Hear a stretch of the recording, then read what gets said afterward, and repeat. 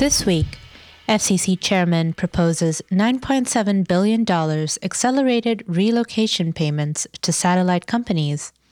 PG&E RSA with note holders approved. Unity filed answer in Windstream adversary while raising debt to prepare for a potential going concern. More on all of this, and as always, updates from Puerto Rico. Welcome to the Week in Reorg. Hello and welcome to the Reorg Podcast, where we bring you the latest top developments in high yield, distressed debt, and bankruptcy. I'm Mark Fisher. And I'm Raksha Manjunath. Later this episode, Reorg's Deputy Managing Editor, Angelo Thalassinos, sits down with Vincent Indelicato, restructuring partner at Proskauer, in a brand new series. We're calling it The Professional Spotlight. It's Sunday, February 9th. Incumbent satellite companies, including Intelsat, would be eligible for up to $9.7 billion in, quote, accelerated relocation payments under a C-band auction proposal revealed by FCC Chairman Ajit Pai on Thursday. The plan would allocate 300 megahertz of C-band spectrum for flexible use, including 5G, and a 20 megahertz, quote, guard band through a public auction which Chairman Pai proposed to take place on December 8th of this year. The accelerated relocation payments would be in addition to a reimbursement for, quote, every single reasonable cost associated with the relocation of their operations. Quote, accelerated relocation payments are designed to capture the value to auction winners of satellite operators, clearing spectrum quickly, Pai said. According to the proposed order released the next day, $2.4 billion of the payment will be made available in Phase 1 if 100 megahertz of spectrum is cleared by September of 2021, with the remaining $7.3 billion if the additional spectrum is cleared by September of 2023. Intelsat would be eligible to receive 50% of those payments according to the order. In response to Pai's proposal, Senator John Kennedy, Republican of Louisiana, co-sponsor of a bill that would cap incentive payments at $1 billion, released the following statement, quote, unfortunately, the sum Chairman Pai suggested giving to foreign satellite companies is much too high, and it's highly unfair to those taxpayers. We shouldn't be in the business of spearheading Luxembourg bailouts when there are towns in Louisiana and across the country without access to broadband service. My colleagues and I have put a bipartisan bill on the table that would pay down our national debt, modernize public safety, and finally free rural communities from dial-up prison.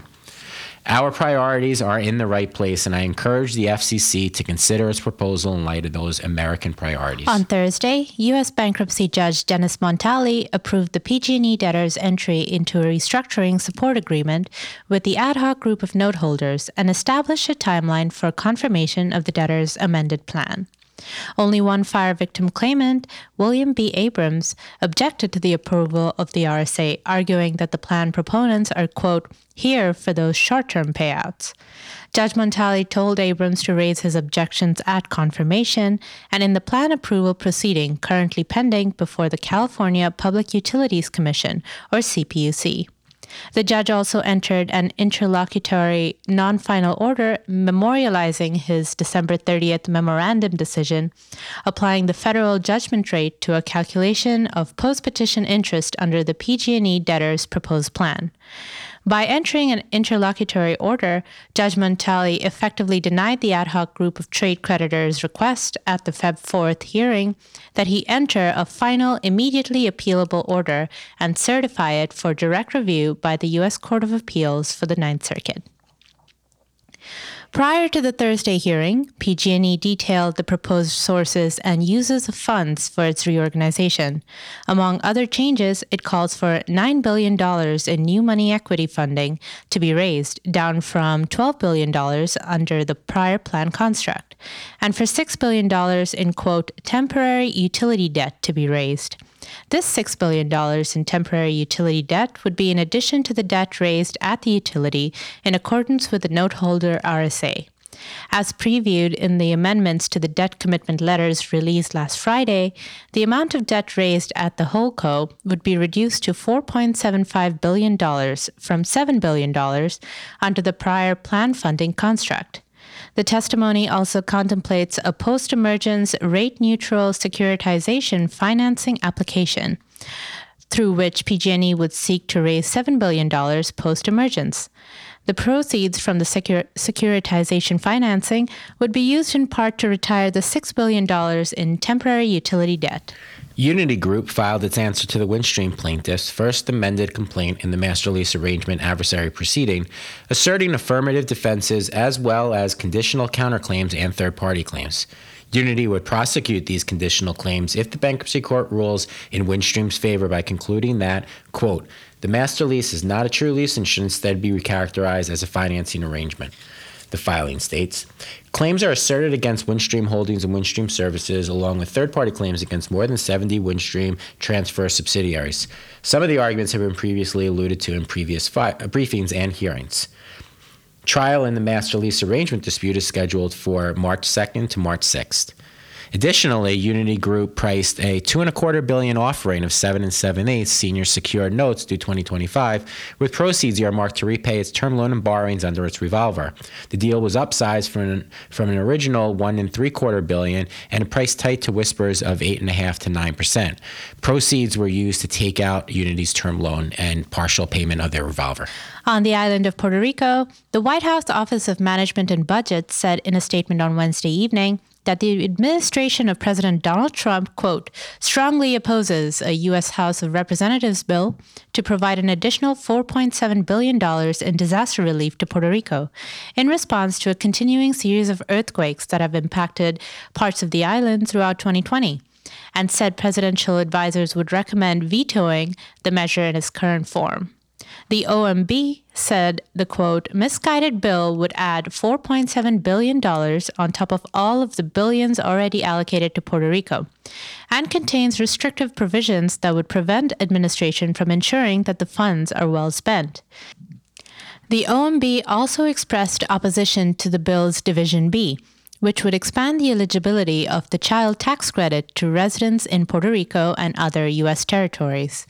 The expansion would create over $15 billion in new federal subsidies through the tax code, which would, quote, add billions of dollars to the deficit and undermine efforts to put the Commonwealth on a path to fiscal self-sufficiency, the statement added. On Monday, the Puerto Rico Energy Bureau began a week of evidentiary hearings on the Puerto Rico Electric Power Authority's proposed Integrated Resource Plan, or IRP. The initial hearing featured updates from PREPA on the status of the grid in a wake of a series of earthquakes that have shaken the island over the past month, with the damaged and idled Costa Sur plant a main area of focus.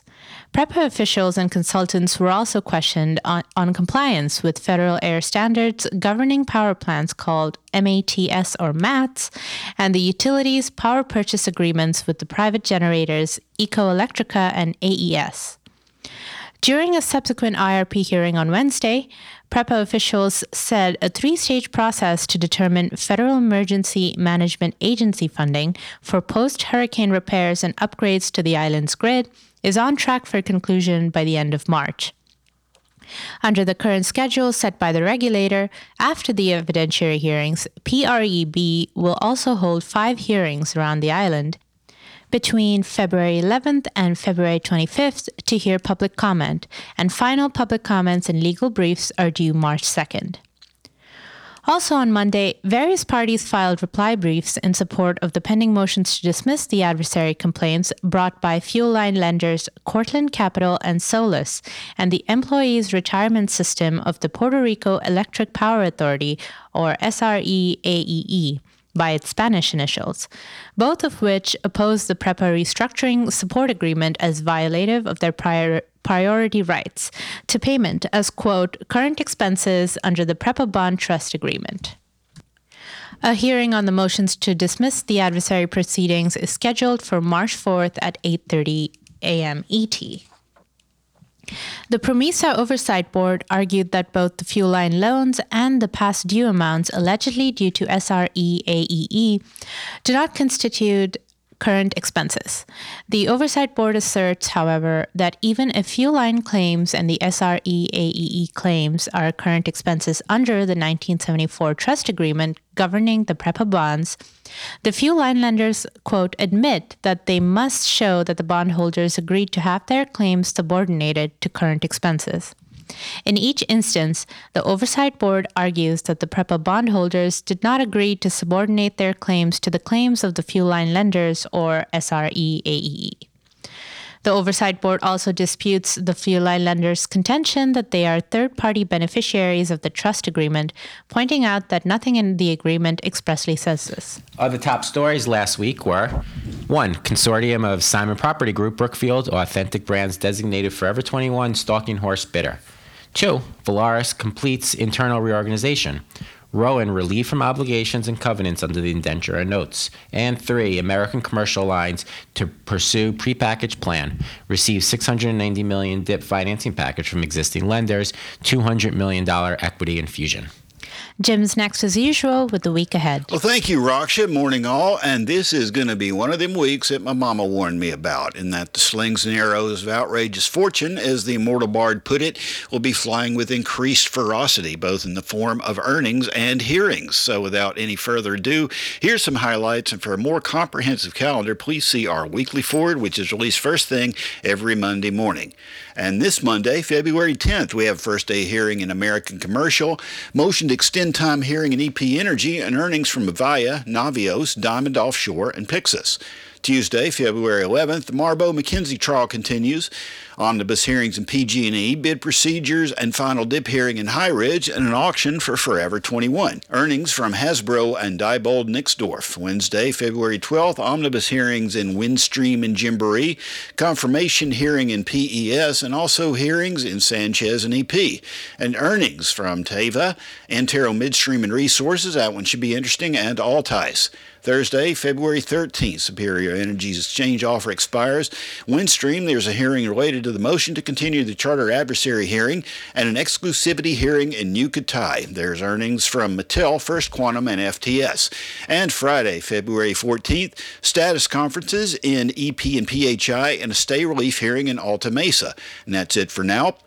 I had actually worked up a little bit on the best Plump Jack vintage, Plump Jack Winery, being in the terroir, I'm not pronouncing that right, it's a French word meaning territory, I think, of Governor Gavin Newsom of California, who could pronounce it right. Anyways, the best Plump Jack Winery vintage to pair with crawfish and other things we throw in the pot down here on the bayou. Anyways, my apologies, I wrote it down but must have left the paper in the boat, so you're going to have to wait, assuming that's a matter of interest to you. Thank you and good luck. Back to you, Raksha. Okay, and now as promised, here is Angelo Thalassinos with Vincent Indelicato, restructuring partner at Proskauer. Hello, listeners, and welcome to our first professional spotlight, where we sit down with advisors, investors, bankers, and other professionals and explore both their background and their business. I'm Angelo Thalassinos, Deputy Managing Editor for America's Core Credit, and I'm joined today by Vincent Indelicato, partner in the restructuring group at Proskauer Rose. Welcome, Vinny. Thank you, Angelo. Excited to join you today. Thanks so much. And to introduce Vinny, he was a 2008 graduate of the University of Michigan Law School, where he was the commencement speaker. He's risen to the ranks of partner at Proskauer, a recipient of the American Bankruptcy Institute's 40 Under 40 Award, and named an outstanding young restructuring lawyer by Turnaround and Workouts. Now, Vinny, to start us off today, tell us a bit about your path in the restructuring industry and how you became interested in this complex area in the intersection of law and finance. Happy to, Angelo. Thank you.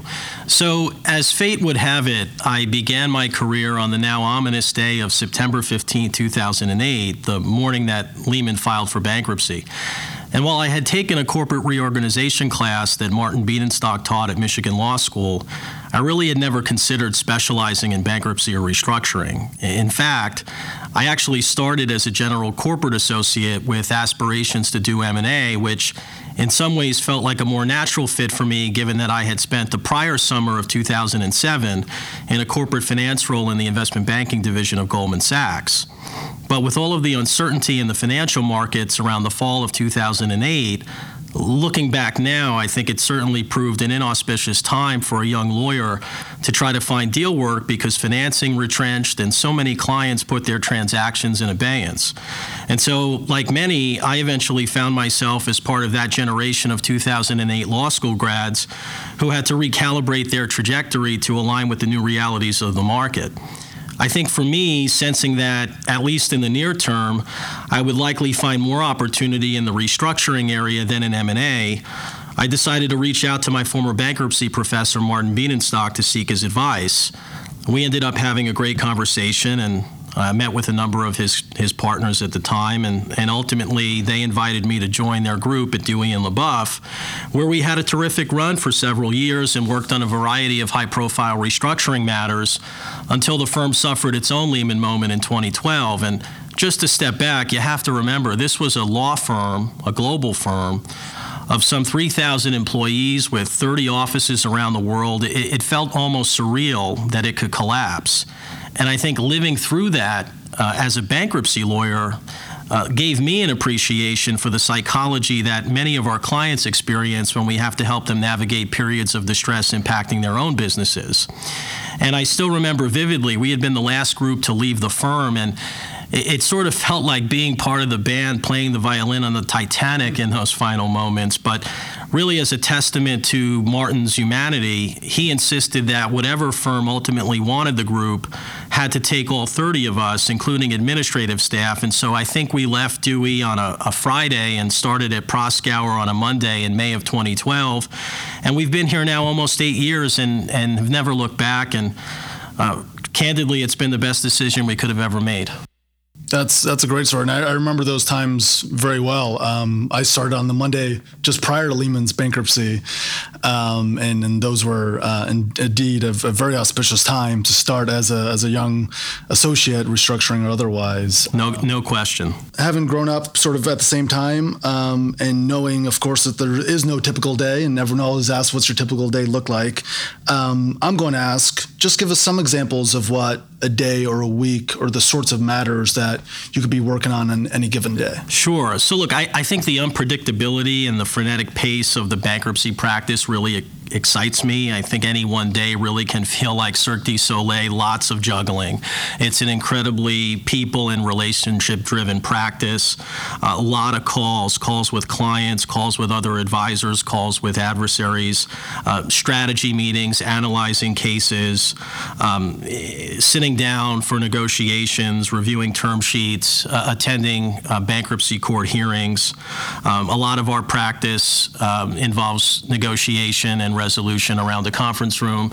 When that fails, we often have to litigate in a courtroom. And so I think as you become more senior, you start to appreciate that you manage a team, and you have to constantly reassess the game board of a case, which itself could feel like three-dimensional chess, and drive forward a strategy, which itself can change rapidly, but I think simultaneously ensure that all of the trains run on time and all of the moving parts that ultimately come together through the contributions of other people on the team reflect that strategy. And I often tell people one of the attributes of the bankruptcy practice that distinguishes it from other areas of corporate law is, I think, the unique extent to which it draws upon expertise from specialties and disciplines outside of bankruptcy and restructuring. And so in as much as we're constantly working within the bankruptcy and restructuring practice, we're also equally collaborating with our colleagues in other areas across the firm, whether that be benefits, tax, labor, et cetera. And so in that respect, it's an all-encompassing mission. When I reflect on my early days, I often tell people, you start as a junior associate in the practice, and you really have to think of it as an apprenticeship. And you need to approach it. That's a good way to put it. With that mentality. You are building a foundation and honing a craft, and in the early days, setting out to ultimately become an expert in a very, very technical area of the law.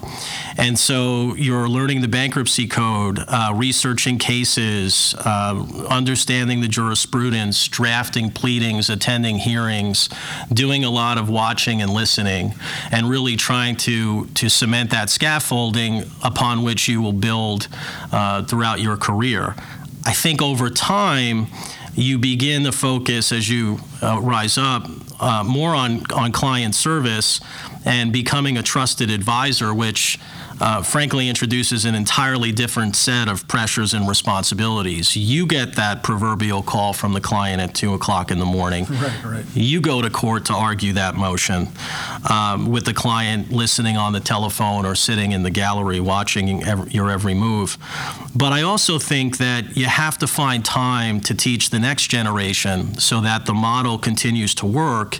And more importantly, the junior people on the team feel that they have the potential to make a real impact on the deal or the case, and they're not just mindlessly pushing paper. I think it's so important, Angelo, to give young associates the opportunity to engage with clients, lead conference calls, present in court, write articles, really create their own profile and identity, which hopefully will continue to flourish throughout their careers. And then I think ultimately that evolution culminates with a focus on more strategic initiatives. So all of the juggling, you're constantly overseeing a matter, focusing on client service, but you're still working with the firm on strategic initiatives that will enable the practice to grow. And you're building a business, and you're cultivating new clients, you're expanding existing client relationships, and when you see that coalesce, it really can be incredibly rewarding. And I suspect that's a refreshing take for young associates as well. I certainly think so. When they have that experience, it makes them feel that they're making a very meaningful contribution to the effort. And so let's expand on that a little bit. And you talked about your early days as an associate a bit. Is there any advice that you were provided, or any wisdom that's really stuck with you or resonated that you would pass along, or you do pass along to younger associates? So I've been very fortunate to have found extraordinary mentors at different points in my career. I cannot emphasize enough how important it is to find people to guide and nurture your development. And I certainly draw upon lessons from each of the mentors that I've found every day in my practice. And so I look back, my early 20s working for the late John Whitehead, former CEO of Goldman Sachs, at a time when he had served as chairman of the Lower Manhattan Development Corporation, which had been, if you recall, the state entity created to oversee the historic rebuilding and revitalization of the World Trade Center site, a project fraught with divergent opinions and at times very contentious stakeholders. And John had this really magical ability to bring people together and build consensus with virtue and integrity. And he always emphasized the importance of listening. And I think a little bit about that in the face of recognizing that one of the really exciting attributes or areas of bankruptcy, for me at least, is that it's an area of law, unlike some other areas, where lawyers can really get involved and drive a process forward and really play an active role. And I think it's very easy, especially in the bankruptcy area, where inherently someone feels that they're getting the short end of the stick and tensions are high, to come into a situation as the attorney and succumb or capitulate to the temptation of pounding the table or making a declaration of war. And sometimes you have to assert your rights, and the circumstances require that. But I found that if you try to work with your adversaries and understand their objectives and their clients' objectives, and you just listen a little bit, that could portend to a consensual restructuring outcome or resolution at the end of the process. After working with John, I had the privilege to spend several years on Capitol Hill in Washington as the special assistant to United States Senator Chuck Schumer. And as anyone who's gone through that office will attest, Chuck has what we call the Schumer method, and that's something I draw upon a lot in my profession every day. And to distill it to its sort of atomic essence, Chuck has a rigor, I think, and an intensity and just an indefatigable force of nature that he brings to everything that he does. And so watching him with just sheer force of nature drive a process forward. And again, as I mentioned earlier, in the bankruptcy area where you really have to try to move a case forward, maintain momentum, bring people together, that method, I think, is something that I consider every day. And then more recently, I think having the tutelage of someone like Martin Bienenstock, my now partner, who was at the very beginning my professor in law school, who really taught me the bankruptcy practice, and I think introduced me to the demands of client service, how to meet those demands. And I think the recognition that clients expect solutions that often require creativity and innovation, and that in order to distinguish yourself and to appeal to clients and to incent clients to want to work with you, you have to bring something to the table. And I can tell you vividly, and you could survey any number of my partners and colleagues who have worked with Martin, they will tell you, even at the earliest stages, a first, second year associate, when you go to a meeting, he will turn to you and say, what are your ideas? We need creative ideas, we need innovative ideas, and I think in a practice where we're serving very sophisticated clients, they have an expectation of excellence, and that's something that you have to bring with you every day to every situation. And we take very seriously. Yeah, that makes sense. So let's dive into that a little bit more, and sort of that's a good segue to the next topic is looking at distress now and restructuring. Are there any trends in the macro environment and the micro environment, sort of in your seat and your role? What things are you seeing out there? So, it's funny. People say that if you really want to understand the financial markets, you ought to read Sigmund Freud and not Adam Smith. And so think about the psychology of the macroeconomic environment today. We're in the 12th inning of an economic recovery with emergency monetary and fiscal policy, notwithstanding the state of emergency that gripped the financial markets in 2008 has largely abated. Stocks have soared, employment numbers strong, interest rates at still historically low. So I think the convergence of strong credit markets and the continued buoyancy of investor sentiment has, on balance, allowed most borrowers approaching a maturity wall to refinance. I think as a result of those market conditions, we've seen very little what I would call dedicated distress. I mean, sure, there has been activity in pockets of different industries, energy, healthcare. We all know too well the story of the retail apocalypse, brick and mortar, anything with exposure to Amazon. And, you take a step back, these situations, by and large, I think, have not garnered the conviction and excitement of distressed debt investors, because fundamentally, when the dust settles and you peel back the onion, there really is not an attractive operating business to reorganize around. And so you look at just some of the recent retail situations where 503b9 claimants, right, severely impaired, landlords now bidding for tenant stores just to keep them open. Admin claimants being impaired. No question. And so really when you think about dedicated distress, I think when you look at the larger cases where funds are devoting capital, they're really more what I would describe as idiosyncratic filings. You look at the PG&Es of the world, some of the sovereign trades. I think on a micro level, this has created a phenomenon that I like to call the hunt for yield, which I think has manifested itself in two ways.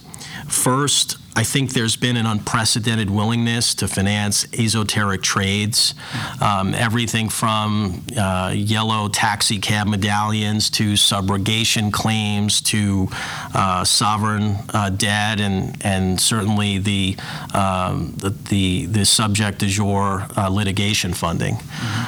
Second, within the context of more traditional distressed debt investing, when you're dissecting the behavior of investors in the Chapter 11 cases that we have been monitoring, it's what I call feast or famine. If you're a debt holder today in a Chapter 11 case and you're not at the table, you're probably on the menu. And so I look back to the life cycle of many of the large cases that I cut my teeth on with Martin, 10 plus years ago. And in that sense, it felt like people were fighting for their slice of the pie. It was how big of a slice can they negotiate. I think in today's environment, the focus has become more of how can I skip the line? And I don't mean that in a pejorative sense. I mean it in the sense that holders are angling for creative ways to use the bankruptcy code and other irregularities, whether it be idiosyncratic holders like CLOs or BDCs who have limitations as to the kinds of currency they can take back in a restructuring or their ability to hold certain rated paper, to non-pro rata share transactions, rights offerings. And I think we're seeing more and more, not just inter-creditor conflict, senior versus junior, but what I call intra-creditor warfare, where you have majority and minority lender skirmishes around a lot of these issues. Have you seen that pre-petition and post-petition? You see it pre-petition in the formulation of the plan support agreement or the restructuring support agreement. Everyone appears aligned in the sense that they're similarly situated and they're in agreement to, for example, convert their debt to equity.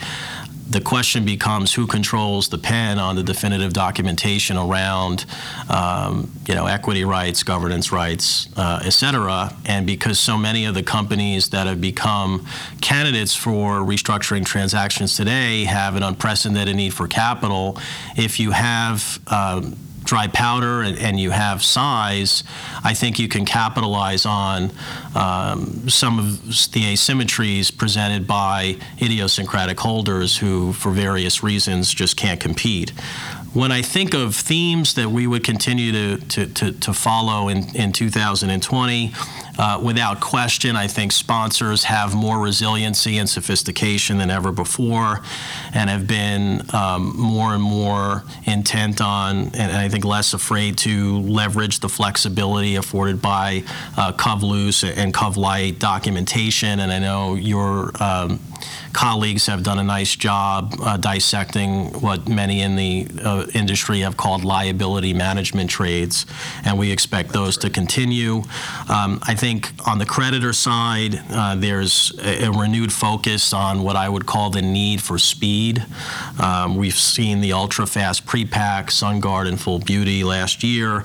As I mentioned earlier, because funds are so focused on maximizing returns and IRR, they're naturally incented to try to accelerate the timeline and speed of a Chapter 11 case. And so I think by the time a case files for Chapter 11 today, in contrast to maybe 10 plus years ago, we're seeing a lot of cases filed in either an ultra-fast prepackaged form or pre-negotiated form, which also, by the way, presents an impediment to the ability for unsecured creditors to potentially become active in a case through the formation of a committee. And so I think that will continue. I think that holders, creditors are more focused on post-reorganization, governance rights, the ability to appoint independent directors, extracting control through governance, and I think litigation trust will continue to persist. As a vertical, I think private credit restructuring has been a very active and will continue to become very active in 2020, private credit, direct lenders, et cetera, and we're spending a lot of time in that space. Okay, that's interesting, and you touched upon this a little bit, but why don't we dive into the business of law firms? And you've been doing this for nearly 12 years now. What changes have you seen in those 12 years? And obviously, as we all know, restructuring fees make headlines once in a while. What can you tell us about that? So look, I think that overall, the legal business, and I offer this perspective as a restructuring lawyer, is increasingly more competitive today. And in part, I think, as a restructuring professional, I would recognize, reorg research, I think, shattered the informational asymmetry that existed, a decade ago. And you mentioned earlier, how did the the responsibilities of a lawyer sort of change or evolve over time. And I remember as a junior associate spending an inordinate amount of time summarizing dockets and monitoring dockets and clicking on Pacer and sending a summary out to the client.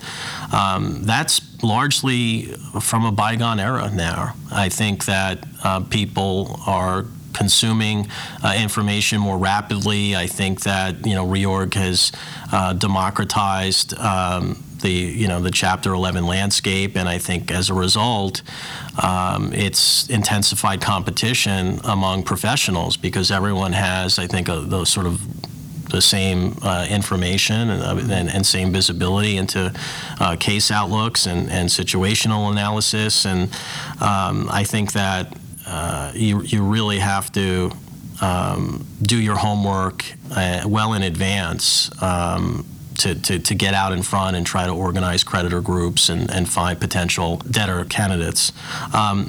As far as expense, I think, again, because the landscape is so dominated now by hedge funds who are focused on rates of return, I think there's a thirst for speed, and I think that will continue.